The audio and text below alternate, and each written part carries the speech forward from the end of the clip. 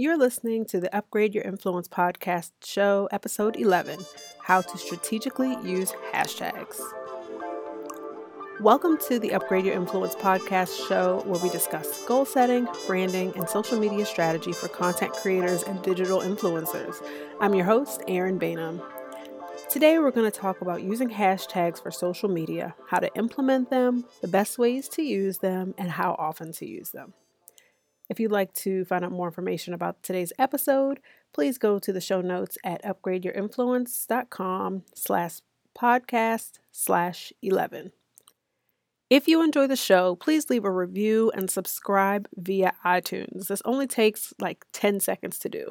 This actually helps us appear higher in iTunes rankings, and it allows more people to find us. So if you get a chance, please give that a shot. And I also just want to make sure you're signed up for the Power Letter emails. And these come out every 2 weeks, and they're just packed with information for content creators, for strategy, and what's happening in the world of media and influencing. So you can come over to upgradeyourinfluence.com and enter your information at the bottom of the site. As always, you can find me on Twitter, Instagram, and Snapchat at Erin Bainum, and you can follow the show on Facebook and Instagram at Upgrade Your Influence. Okay, let's get to the show. All right, so let's talk about hashtag strategy. So a hashtag is basically using the number sign and a searchable term all in one phrase with no spaces. And that is basically a searchable term that people can use to kind of see what's going on around that. So let's say you go to a conference. I'm speaking at the Alt Summit in California in January, and we're all using hashtag Alt Summit to talk about everything that deals with the conference, Alt Summit. So when I want to see people that are going or people that are talking about it, I just click that hashtag and everything Alt Summit will pop up. Now, that is one way to use it. Sometimes people can do things as broad as hashtag eyeliner when they're talking about eyeliner or makeup. Or they can do hashtag Baltimore because they're in the city of Baltimore. Now, this is something that I would advise you to take some time working on, and I'm not talking like months. I'm talking about like 15 or 20 minutes. And you really just want to test out the hashtags that work best for you, because some of the hashtags are very specific, some are very broad. But what you want to do is penetrate those hashtags that your ideal audience would be using or would be interested in. So for me, I know that I have a course called the Media Kit Blueprint. I teach people how to make media kits. I want to look for hashtags that people that would possibly want to buy my course would use.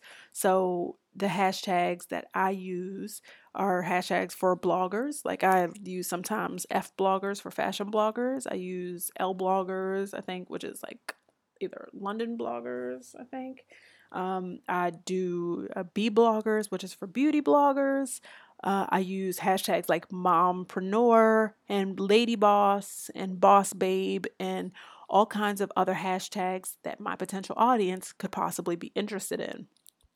Now, if I wanted to kind of create like a brand story or some kind of like a branded hashtag, I could do something like my brand is called Upgrade Your Influence. So I could do hashtag UYI Media Kit Tips. And when people clicked that UYI Media Kit Tips, all of the tips that I've come up with will all be in that hashtag. So it's a cool way for people to be able to kind of scan an entire story or an entire topic. Now, there might be, when people start to latch on and they realize, okay, maybe I should be using this hashtag, you might not be able to, you can't omit people from using a hashtag. So it might not end up being only things that you put out there, but that's kind of the goal that you want. One of the cool things people are using now, I heard this from the Instagram expert, Sue B. Zimmerman. People are using hashtags with emojis, and they kind of like to be known for using certain emojis. So that's kind of like their brand emoji, which is kind of fun. But other than that, really, just remember that hashtags aren't about you. It is about the people that you're trying to hit. So if you are a hair company and you're selling natural hair products, you want to use those hashtags that the natural hair consumer is using. So I wouldn't just say people are using the hashtag shea butter and searching for it, but you might want to use Curly Girl Collective, or you might want to use like just, hashtag natural hair or naturals do it better, or whatever those hashtags might be. What you want to do is figure out who your key person is. Who is a person, the actual username of a person, or you can build that username out, but find your ideal person. So you would say, okay, I follow, I don't know, Erin on social media, and I think she'd be the person to find my product. So let me find out the kind of things that Erin is interested in. And you want to build around that, and then you want to be found in that way. So don't forget, I'm going to go into way more detail about this. So come on over to socialmediaforcreatives.com and give me your name and email address, and I will let you know all about the social media workshop that I will be coming out with to walk you through the social media strategy process step by step. Alrighty. So that's it for episode 11.